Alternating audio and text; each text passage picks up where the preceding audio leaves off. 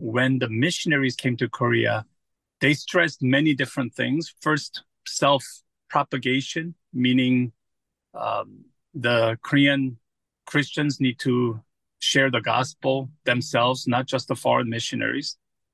Self-governing, which is as soon as the Korean believers are ready to lead their own churches, then raise them up, hand over the churches to them.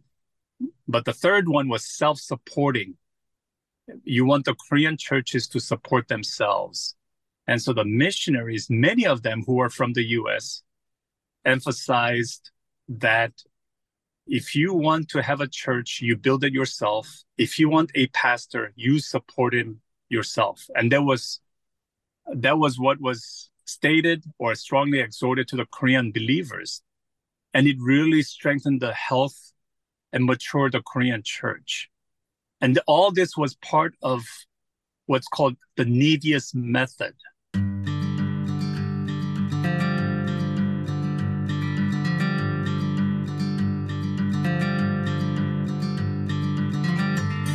Welcome to the Christian Emergency Podcast, a podcast for Christians spooked by the growing hostility in the culture today. We will tackle a range of topics, from current events, persecution, missions, and what it means to be the church. You will gain valuable insights from those experienced working with persecuted Christians around the world, insights we all need to chew on in these strange days. Together, may we help the church stand.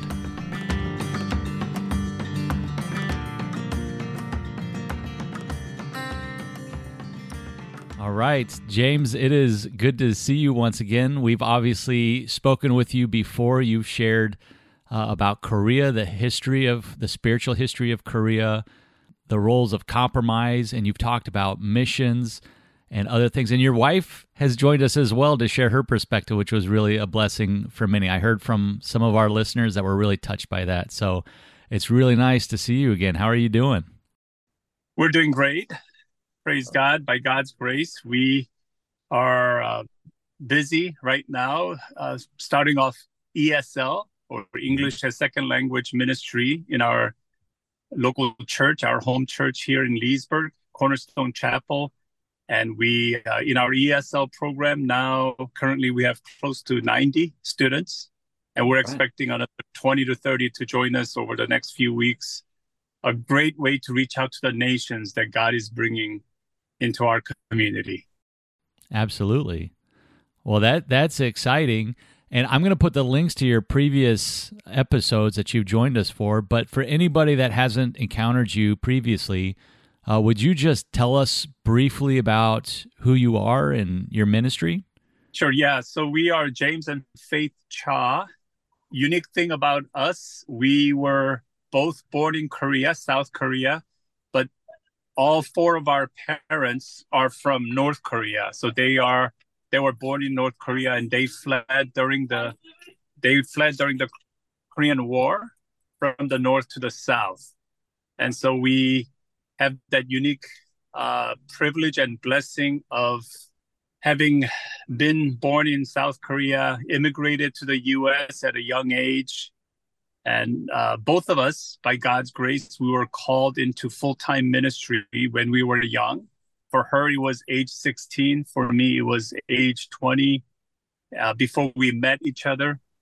And then we got married in 1991. So this year we celebrated our 32nd wedding anniversary. But our commitment to marry happened right after we confirmed that both of us were called to overseas missions. So that was the drawing point for both of us, that if either of us were not committed to full-time missions overseas, then we would not have gotten married. And since getting married, then the Lord allowed us to pay off our student loans. We went to seminary in Columbia, South Carolina, and then joined Pioneers, a mission agency based in Orlando, Florida. Went to Uzbekistan and Kyrgyzstan for 10 years. By God's grace, we saw over 120 Muslims come to Christ. But it was there in Uzbekistan in 2005 that I was arrested, leading a Bible study with 4 other men, local Muslims who had come to Christ. eventually we were deported from that country, and then we went to Kyrgyzstan, the next country over.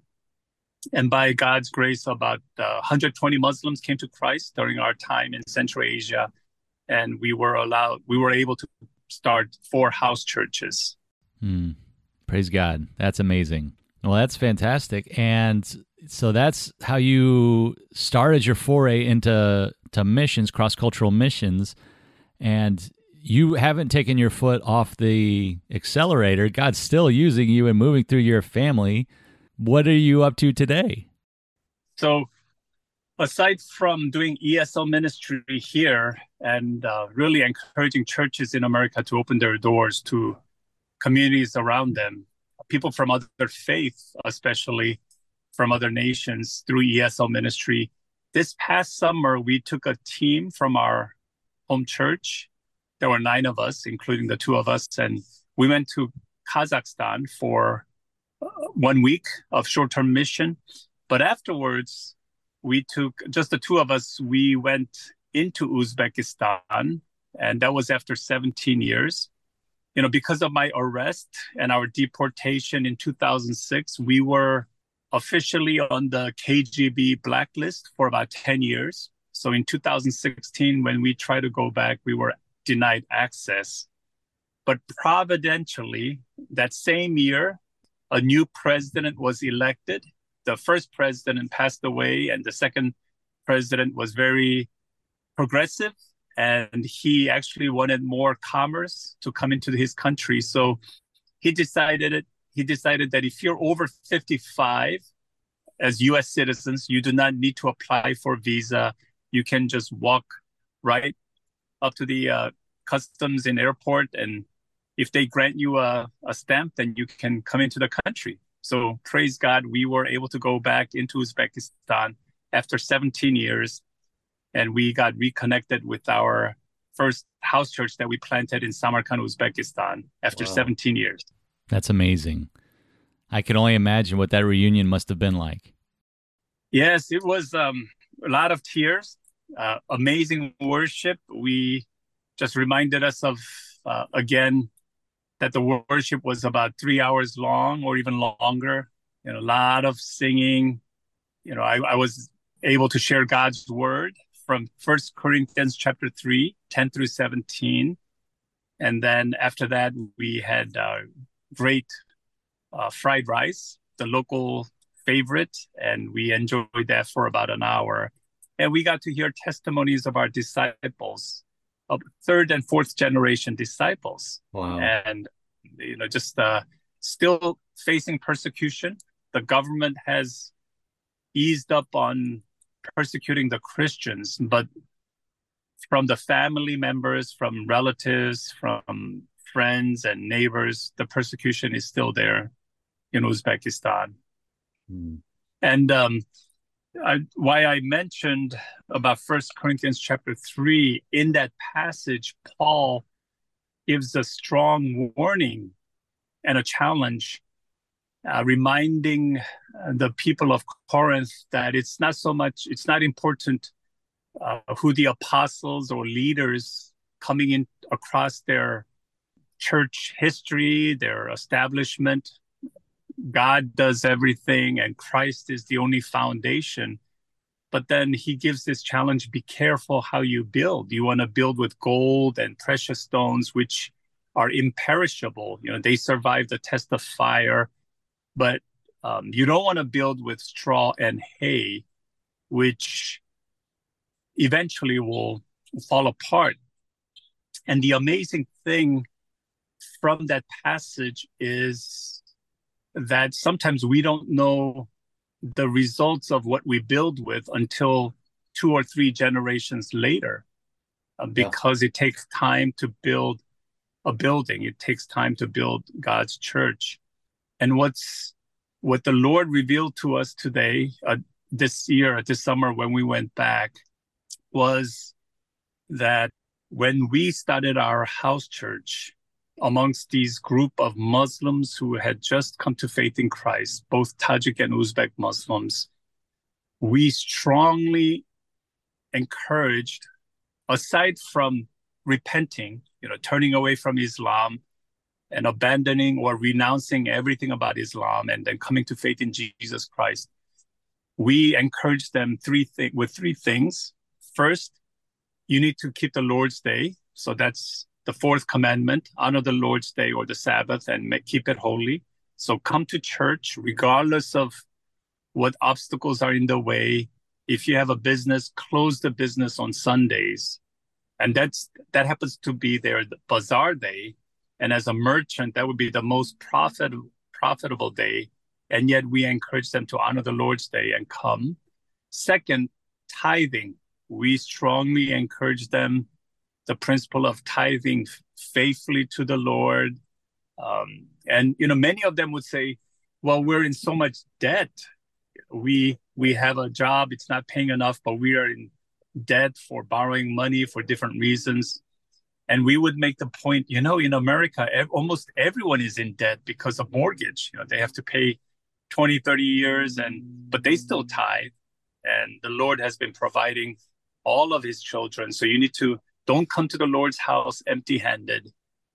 And then third, face persecution with joy.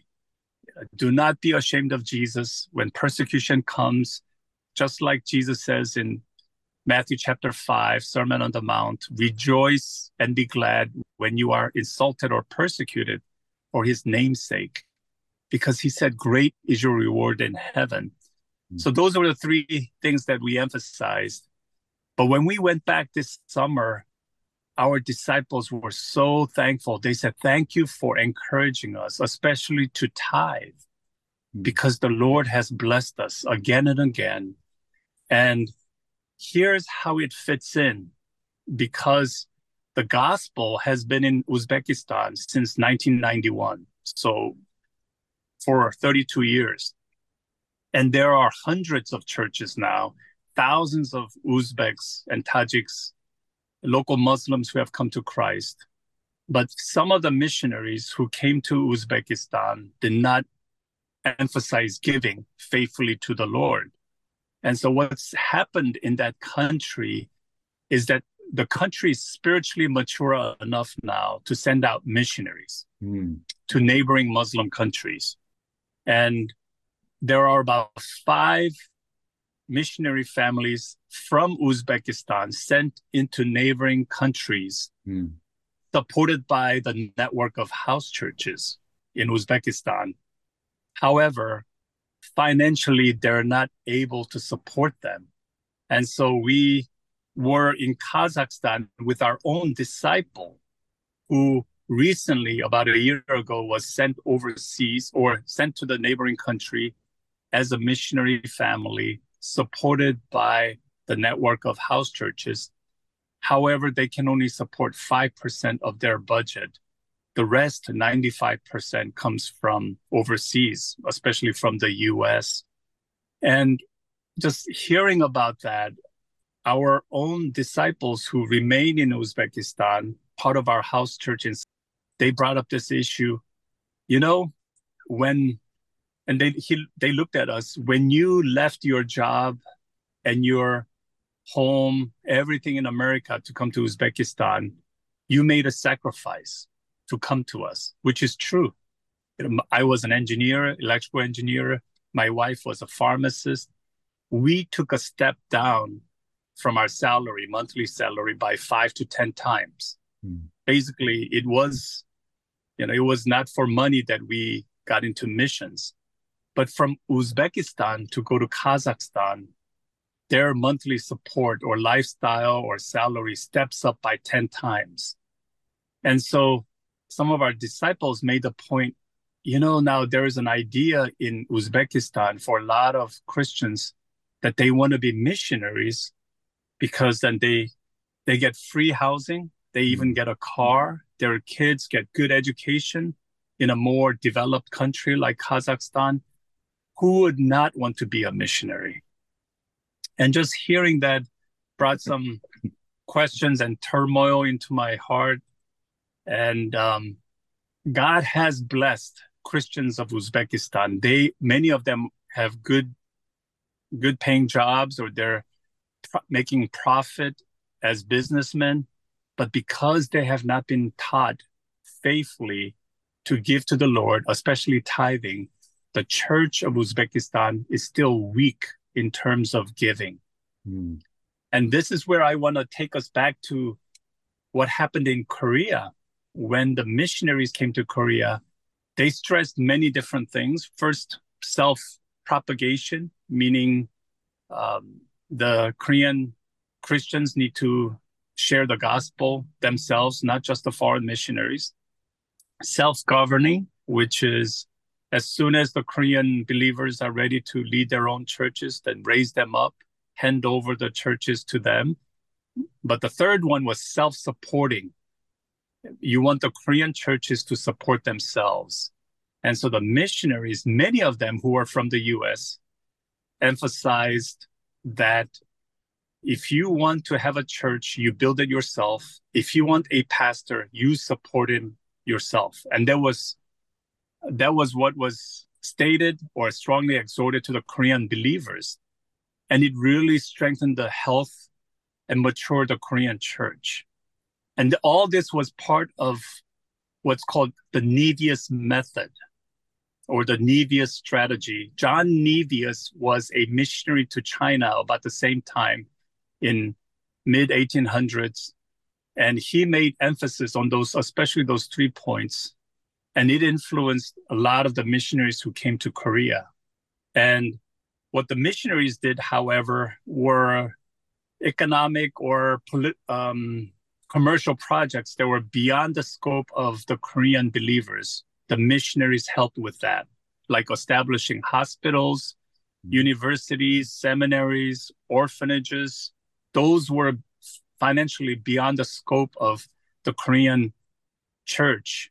And so the missionaries raised funds from overseas and helped build those institutions. But as far as local churches were concerned, the missionaries encouraged the Korean church, local Korean church, to be self-sustaining, to stand on its own 2 feet. And the Lord has honored that and allowed Korea to be quickly, the Church of Korea, to become independent. And so even today, after the Church of America, South Korea is the second most missionary sending church country around the world. I think as last year, 2022, we heard the report that there were over 30,000 full-time missionaries sent out by South Korea, serving all across the world from a small country like Korea, and yet second only to the US. Mm-hmm. And, it's not so much to boast about the Koreans, but it was the faithful teaching of the whole counsel of God, both the Old and the New Testament. And we also taught our disciples, tithing is a minimum. You should have the New Testament model of giving sacrificially, even beyond tithing, for ministries of the church and to help those who are in need. And when we went back this summer, I met with the leader of the House Church Network in Uzbekistan, and he was based in Tashkent, a very humble man. He became a believer in a prison about 20 years ago. But what he said to me was, he said, thank you for mentoring your church faithfully. And he said, did you know that your church, which has only 30 members, is the second most giving church in all of Uzbekistan? Mm. And he said, how can that be? Such a small church. And he said, churches in our capital city, Tashkent, we have members who are wealthy businessmen, but they're not tithing. They give when they feel like it, but they don't give faithfully to the Lord. And we're ashamed that we cannot support missionaries full-time going overseas or going to other countries. And we have to rely on outside funds. And so I did challenge him, perhaps because then this is a reason, dear brother, that Uzbekistan may not be ready to send out full-time missionaries to other countries. Perhaps you can send them on short-term missions, but not on full-time support, because now that it is creating this unhealthy interest or even temptation by believers in Uzbekistan that they want to be a missionary to another country for all the financial benefits that come with being a Yeah. full-time missionary. So what I want to stress is that again, as we faithfully live out the teachings of our Lord, both in the Old Testament and New Testament, even the principle of tithing, we may feel like, well, our disciples are living in poverty. How can we ask them to give a tenth of their earnings to the Lord? Maybe they can start giving when they are more well established. But in hindsight, that was not the best approach. Just honoring the Lord from the very beginning when they come to Christ, even if they are in need and they're in debt, just teaching them you need to give faithfully to the Lord, tithing as a minimum. And the Lord has honored our disciples. All of them are doing well financially. It's just amazing how God has blessed them. And we ourselves, when we were with our house church, we gave our tenth, our tithe from our monthly support, which wasn't that much. It was like $150 to $200. We gave to our ministry and to our church, local church, and asked them to use that. We put it into committed them to the hands of our local pastors to use that to help those who are in need, especially to start micro business so that they, instead of keep asking for money, for help, they can use that money to start a new business and support themselves. And they saw that example from us. So then we were able to live out what we were teaching them. Yeah. And for them to follow. We will return to the podcast momentarily, but first, a word from our sponsor.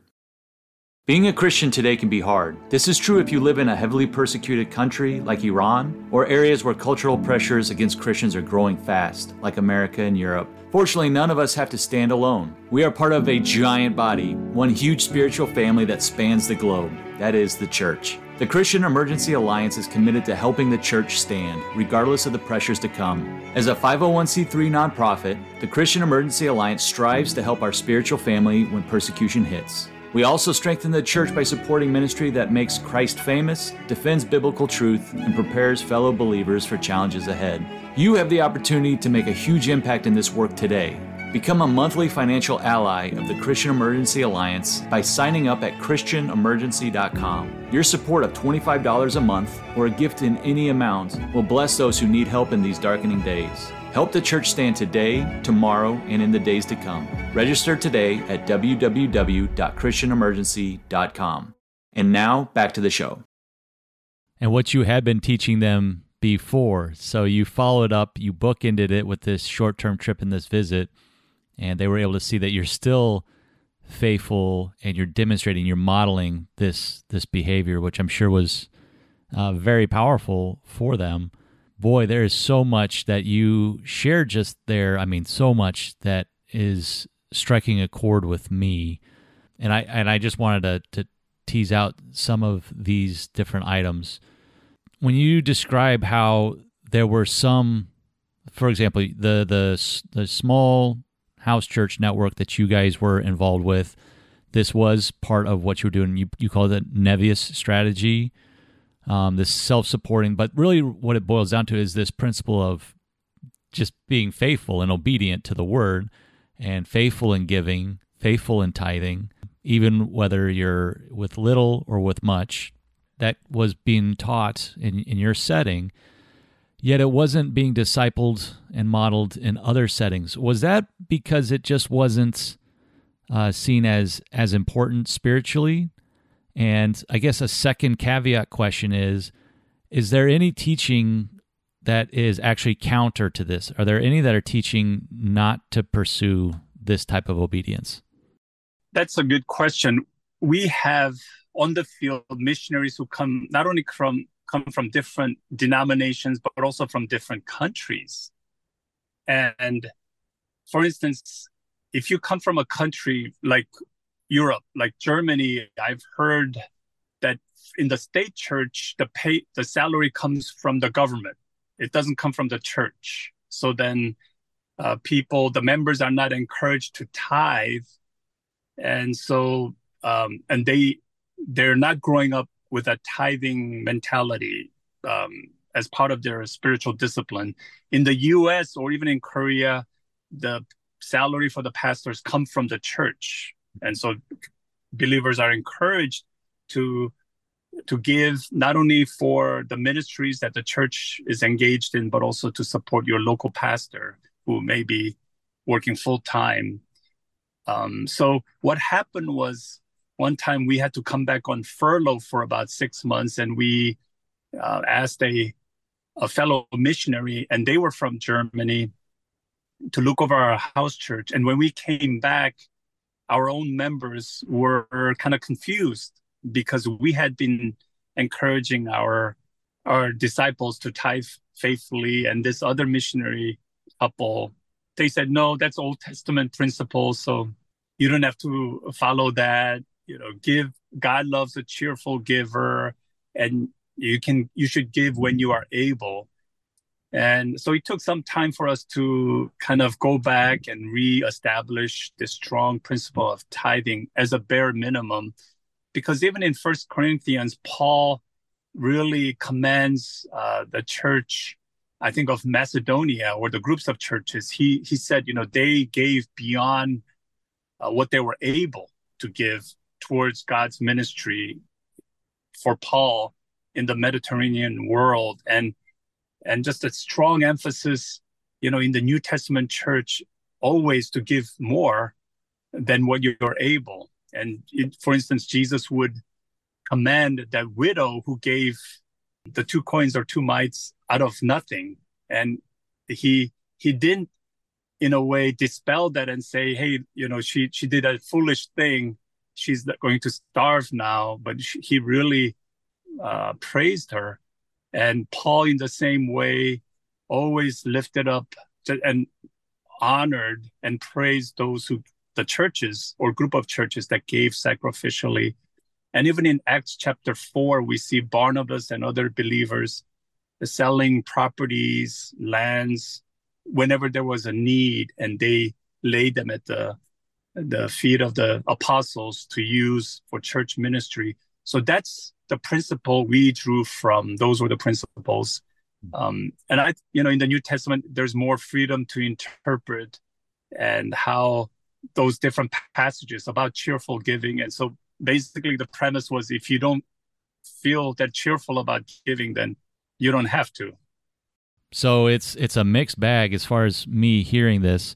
I'll tell you, I'm encouraged. I'm encouraged that this conversation is happening, and I'm encouraged by what you experienced on your return visit, where you saw this faithfulness still being carried out years and years later, and how it's being recognized even amongst some of the leadership in the church throughout that country, and they're recognizing that it really is bearing fruit, and that if others were carrying this same attitude forward, the same pattern forward, they really would be in a much better position to be carrying on foreign missions. So I do think it's just an act of faithfulness. So I'm encouraged to hear this. And if this is a problem in Uzbekistan, this is a problem I can pretty much guarantee in every country around the world.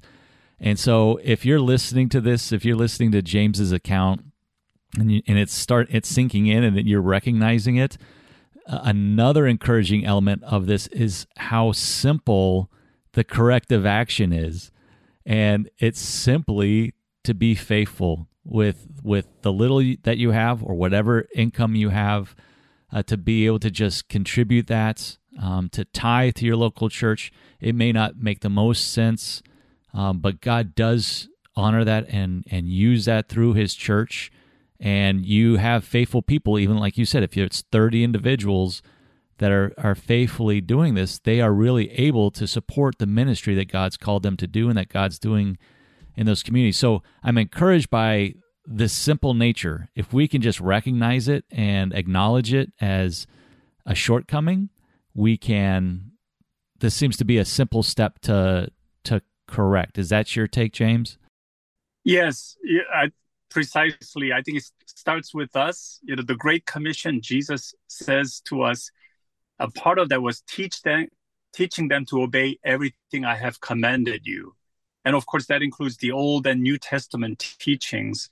And, when we feel like, oh, I think this particular command or this particular exhortation is too burdensome for our disciples, then we play the role of our Lord God and saying, well, this one you don't have to obey, but this one you should, rather than submitting ourselves to the whole counsel of God, all the commands, and just saying, well, this is what Jesus said. Let's obey it, even if it's hard.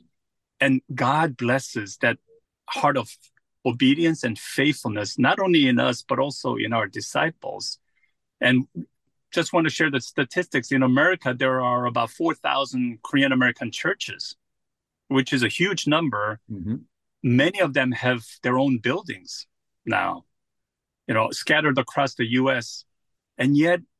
And Koreans have started coming in here maybe in great numbers since 1960s, definitely more in 70s and 80s. You've had Chinese people in the U.S. for fifth generation since like turn of the century, late 1800s, but you don't see as many Chinese churches in America as you do with Korean churches. Somehow that faithful tithing was more strongly emphasized in the church history of Korea than in other churches. And same with the Indian Christian population in the U.S., their community. So we, not to boast about Koreans, but I feel like this Nevius method that was faithfully adopted and then preached and taught by the missionaries in Korea, we are seeing the fruition of that, not only in Korea, but in America as well, amongst Korean American churches, but also in missions. It has brought so many Korean full-time missionaries from South Korea all over the world. And our heart is to see Uzbek church become like that. Yes. We want to see them not only have the desire, they have the desire, but they cannot go because the funding is not high enough. And we also, see same struggle with India. We have sometimes Indian pastors or evangelists come and visit us from India right here in DC area, and they give an update about their ministry. But then after that, there is always a request for funding for what is happening back in India. And, I wonder if the Lord, has he not blessed some of the Indian Christians with such a strong, both not only spiritually, but also financially, that if they tithe faithfully, that they could cover the ministry needs in their own country. Yeah. It is, in a way, it's lacking, or it's embarrassing that they're continue to come to America for that funding. And I think it goes back then to us as missionaries, as people going into other countries, that not only do we practice faithful giving here, but we teach that wherever we go. Yeah, I could see circumstances where parts of the church in certain areas of the world, because of war or trauma or some set of circumstances, is just in dire straits and needing help from the rest of the body. But in so much, I think you're right. If this were just more faithfully followed, even at small levels, it would make a huge difference. And I also think it would change the ask. Maybe it's not even an ask, but instead you'd have parts of the church visiting other parts of the church, and it would be just an exciting account of what's going on. And hey, if God's leading you to help with this, you are more than welcome to step in. We'd be thrilled to have partners join us, but this is what we're doing. And it's not that we absolutely have to have your help. We're doing the best we can. And if you want a partner, that'd be wonderful. But it changes some of the dynamic of that communication. There is so much here. I'm reminded of a brother, and this is an American, and he just described how early in his ministry he was called to Southeast Asia to help teach. He did not have much in the way of income, But what little he did, he would get his check, his paycheck, and it didn't make sense. But they decided as a family, they just would get that check and they would pray over it, and they would their first contribution, their first payment out of it was their tithe, and that was it was an act of worship. It was an act of obedience, and that was from when he was really struggling. He was struggling to provide for his family, but he's just kind of maintained that ever since. And God has honored that and opened up more ministry opportunities for this person as well. But I'm encouraged by those small steps, and praise God also that Uzbekistan has a heart, that it's in a position now where it's taking measures to be a sending country. Praise God for that. I'm just charged up hearing that and just thinking of them launching. And you know what? They're having some struggles, and it's related probably to some of this financial shortcoming, this faithfulness aspect. But praise God still, again, some simple corrective measures can go a long ways in shoring this up. Is there anything you wanted to touch on what I just shared, or do you mind if I ask a couple other questions? Well, so you gave a great example, and I think that's, sometimes it feels like the Lord asks more when we are in need and not in plenty. So I mentioned that one of our disciples is now a full-time missionary in Kazakhstan. And when I was arrested, this young disciple who came to Christ, in 20 years ago, he was one of my university students. He came to Christ quickly, had a calling to be a pastor. He and I were arrested in 2005 when we were deported, and he took over our house church as one of the pastors. Mm-hmm. And slowly over the years, the Lord grew him to be like an overseer over the network of house churches in southern Uzbekistan. And now he's about 40 years old, but he was selected to be then a missionary to a neighboring country. But the Lord allowed him, he had a small apartment that he was able to sell before he moved to Kazakhstan, and he made some profit from that sale. And after making that profit, he gave 10%, so 5% to our house church, and he gave 5% to the network of Uzbek house churches in that country. And the whole network of house church pastors were shocked because no one had done that before. And yet they could understand from Acts chapter 4 that this was done in the early church. Mm-hmm. And I did not even know about this until someone else told us. Our own disciples didn't tell us, but someone else did. And it was such an encouragement that the Holy Spirit still gives that kind of desire in the hearts of his followers of Jesus, to give sacrificially like that for the benefit of the house church. And we need to see that more and more, especially in the persecuted, hostile places. They can do that, and they are able to do that. And we need to celebrate that, encourage that. Of course, we need to give sacrificially. Yeah. And, one thing we did with our agency, we were allowed to go to Thailand every January for a missions conference, which would cost us about $5,000 for our family of 5. Mm-hmm. But we decided to go every 3 years. And the money that we did not spend for those 2 years, we reinvested into the lives of our disciples and into our house church.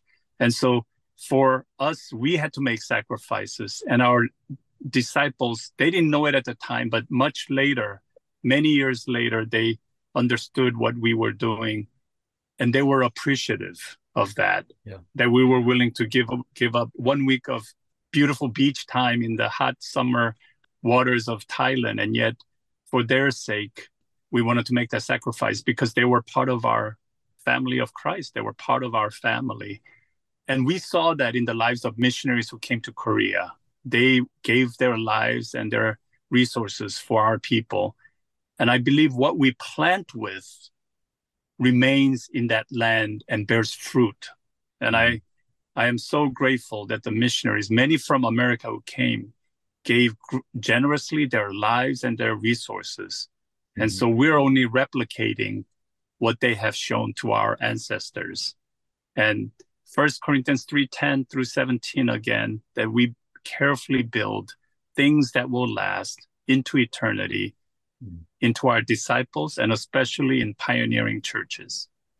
So about the call to tithe, and as you described, to even give sacrificially, to give above the tithe at times, in maybe more in the Western world, maybe this is cropping up in other parts too, but sometimes the focus of that call for funds from churches seems oriented more on their own buildings, their own brick and mortar projects, nicer campuses, bigger buildings, nicer programs. But I heard you mention previously about how this funding really is to fund ministry.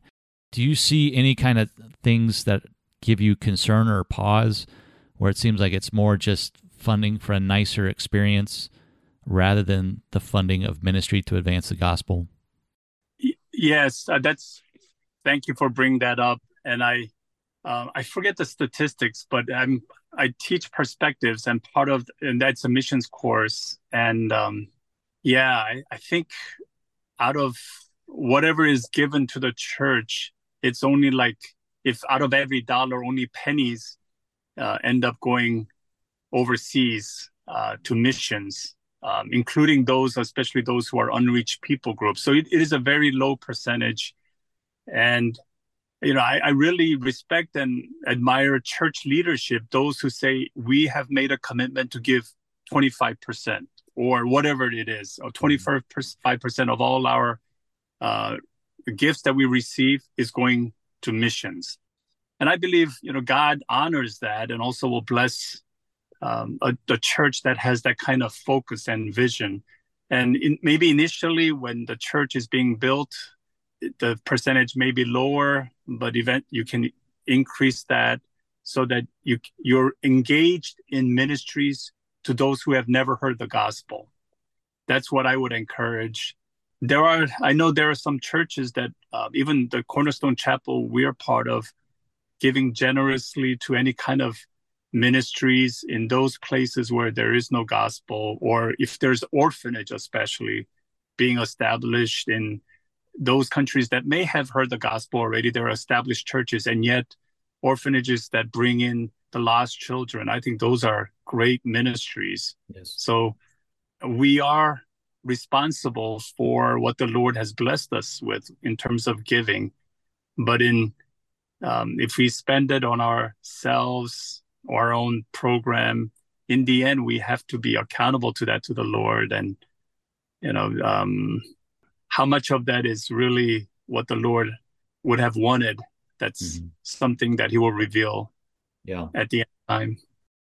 And I think any sober, prayerful introspection on this can be revealing and humbling for individual churches. I would say even for us individually, when we look at the way we steward our own resources and all of that. But just to start to bring this to a conclusion, I'm really touched by your description of a self-supporting church, a church that advances ministry, that's capable of deploying resources in advance of the gospel. And this is actually part and parcel. It's integral to our work at the Christian Emergency Alliance. We do see this as a critical piece of supporting the church and its ability to put food on the table for its families, its ability to tithe to local fellowship, its ability to fund the expansion of the gospel, to train up missionaries, to train up pastors, to strengthen the church, and to help the church stand even when pressures come. And so much of this requires, in some capacity, I would say, bivocational pastors, but it almost requires us as Christians to flip a switch in our minds and recognize that we're bivocational Christians. We're always Christians. We're called to be in ministry. We're called to serve. And whether it's us directly or through our families, we're supporting ourselves, but we're shepherding those resources for intentional kingdom purposes. And we do need businessmen to be able to step up and not just provide jobs, but also train others in their midst on how to successfully run a business. That might just be small businesses in Uzbekistan or Vietnam or Nigeria or Illinois. but just so that they too can have opportunities to provide great services or products to others, but also really to support the kingdom and support one another when pressures come. What's your take on all of that? That's an excellent point. In countries like America or even Korea, where there's freedom of religion and the church has been established for a while, there's not too much persecution. Maybe, they'll call us names like you're crazy, you're weirdo, you're, Right. Domestic terrorist for in America if you're evangelical Christian. But in Muslim nations, when Christians come to Christ, there is heavy cost right up front. Yes. And if you miss the prayer at the mosque, they'll ask why. Why did you not come?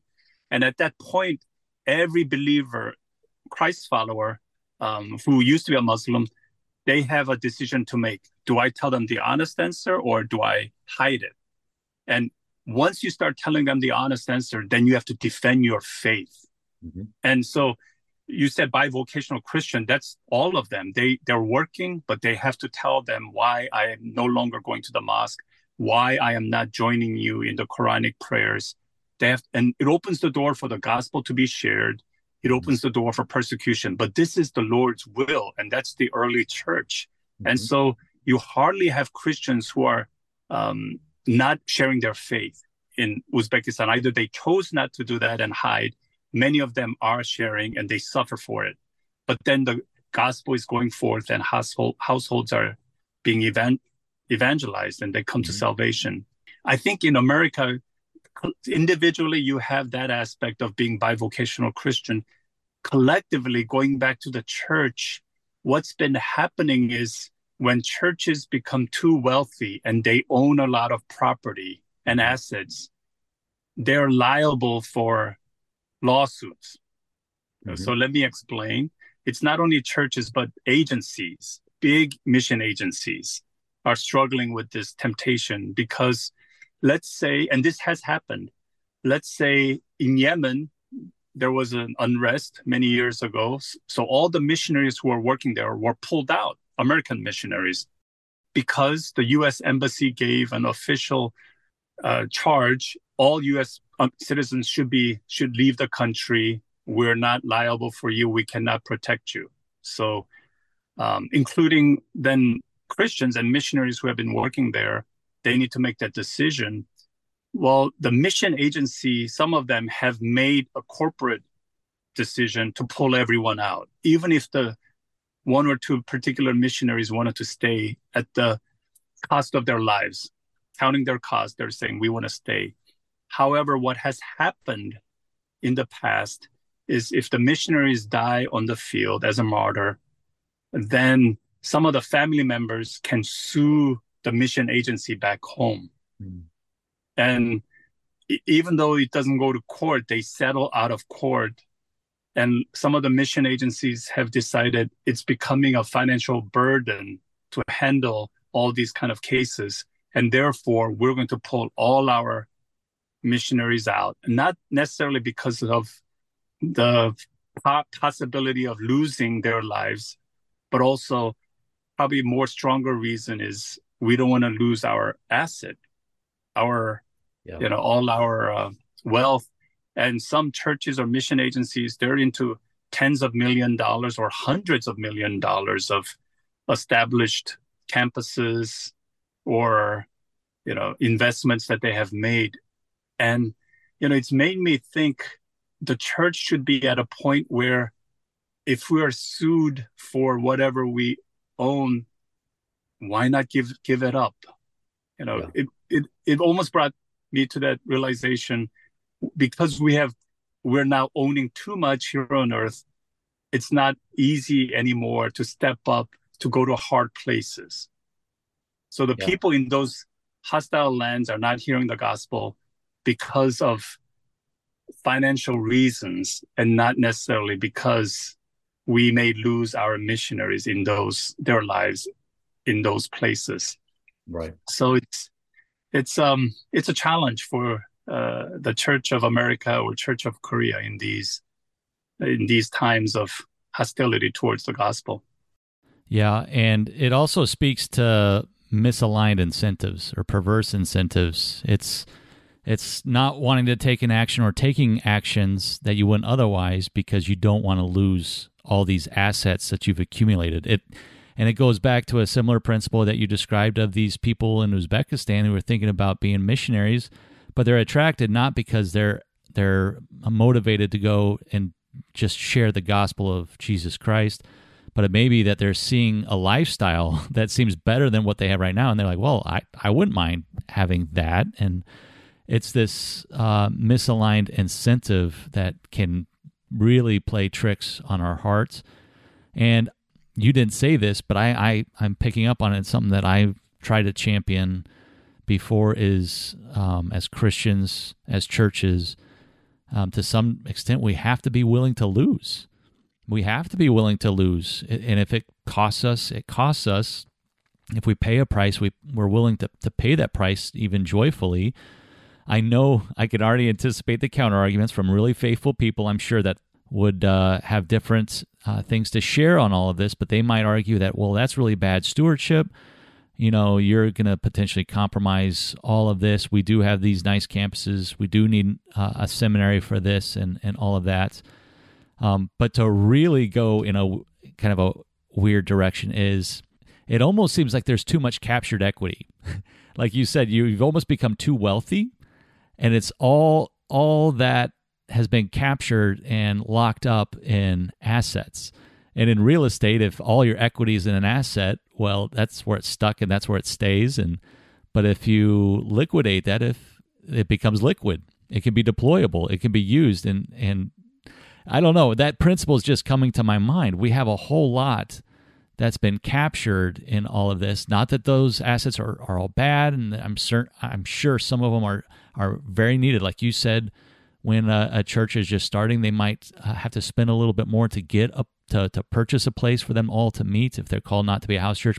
But in so many respects, it feels like the church has a tremendous amount of assets and captured equity, and where we really should be thoughtful and prayerful on how we deploy the resources that we've been given. Going back to that question, are we just going to make our own surroundings and programs tip-top shape and brag about just how excellent our quality the levels of quality can reach?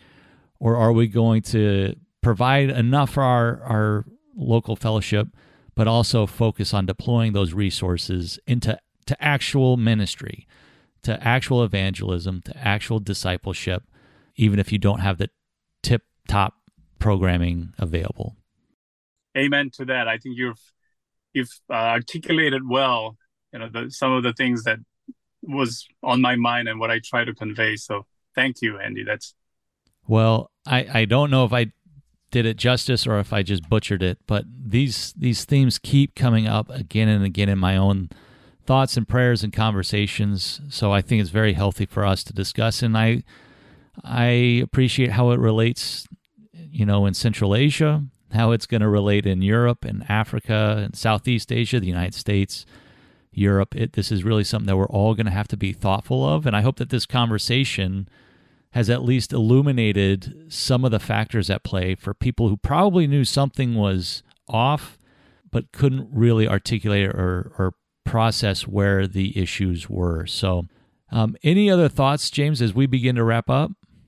Going back to Matthew 6:33, seek first God's kingdom and his righteousness, and all of these things will be added to you as well. And that includes church buildings, programs, ministries that we desire, but really seeking what is on God's heart for his kingdom, and then doing it with a heart of integrity and righteousness.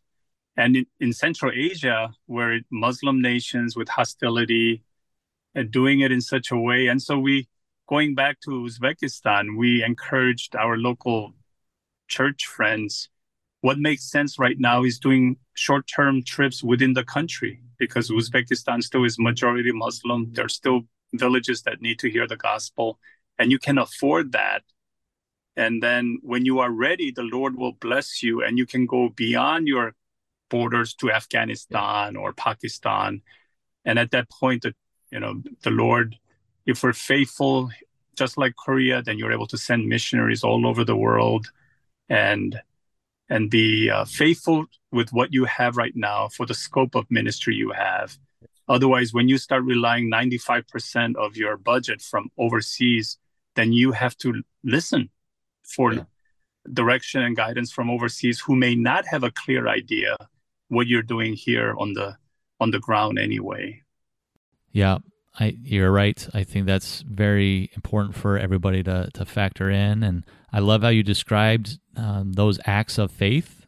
Maybe the opportunity isn't there right now for some of the Uzbek Christians who God's pricking their hearts to look at the nations in the neighboring countries or around the world. But you shared how they can take baby steps of faith. With what you have available, take a baby step of faith. And in my experience, God honors that, and he'll stretch you through that, and you'll learn and grow in spiritual maturity and just basic knowledge, and just see how the Lord moves in all of that through those baby steps of faith. Well, James, I really appreciate you coming on and just sharing your perspective and your insights. I'm always struck by them, and I'll be pondering this for days to come, and I hope that it spark some good conversations. Not that James and I are, we've got everything figured out, but I do think that there's a lot to what was expressed in this conversation, and I pray that it's a blessing to some communities, some Christian communities, and some surprising countries. So, James, thank you very much for your time today. Thank you, Andy. It's always a joy and a privilege to be with you, and may the Lord bless your ministry and continue to expand the hearts and minds of those who listen to your podcast to really grasp God's heart for the world. I appreciate that. Yeah, absolutely. And before I let you go, James, if anybody wanted to learn more about your ministry or wanted to follow what you were doing, is there a way that they can do that? Yes, they can. And my wife and I are on staff with Crescent Project. It's a ministry that trains and equips Christians to reach out to the Muslims. And we also have our own 501c3. It's called I-43 Ministry. I will make sure that all of that makes its way into the show notes so that our listeners can go and touch base with you if they're prompted to do that. And James, thank you so much for your kingdom service, all that you're doing, all that Faith is doing, and we're just grateful to be serving in the trenches alongside you. Amen. Thank you, Andy. God bless you, James. Have a good day. Thank you. God bless you. Bye-bye. Thank you for joining us today for the Christian Emergency Podcast. If you enjoyed today's show, please subscribe and give us a 5-star review. Also, tell your friends about us and ask them to subscribe as well. To learn more about the Christian Emergency Alliance or financially invest in our ministry, visit us at www.christianemergency.com. You can also find us on Facebook and Twitter. Thank you again for listening, and stand strong out there.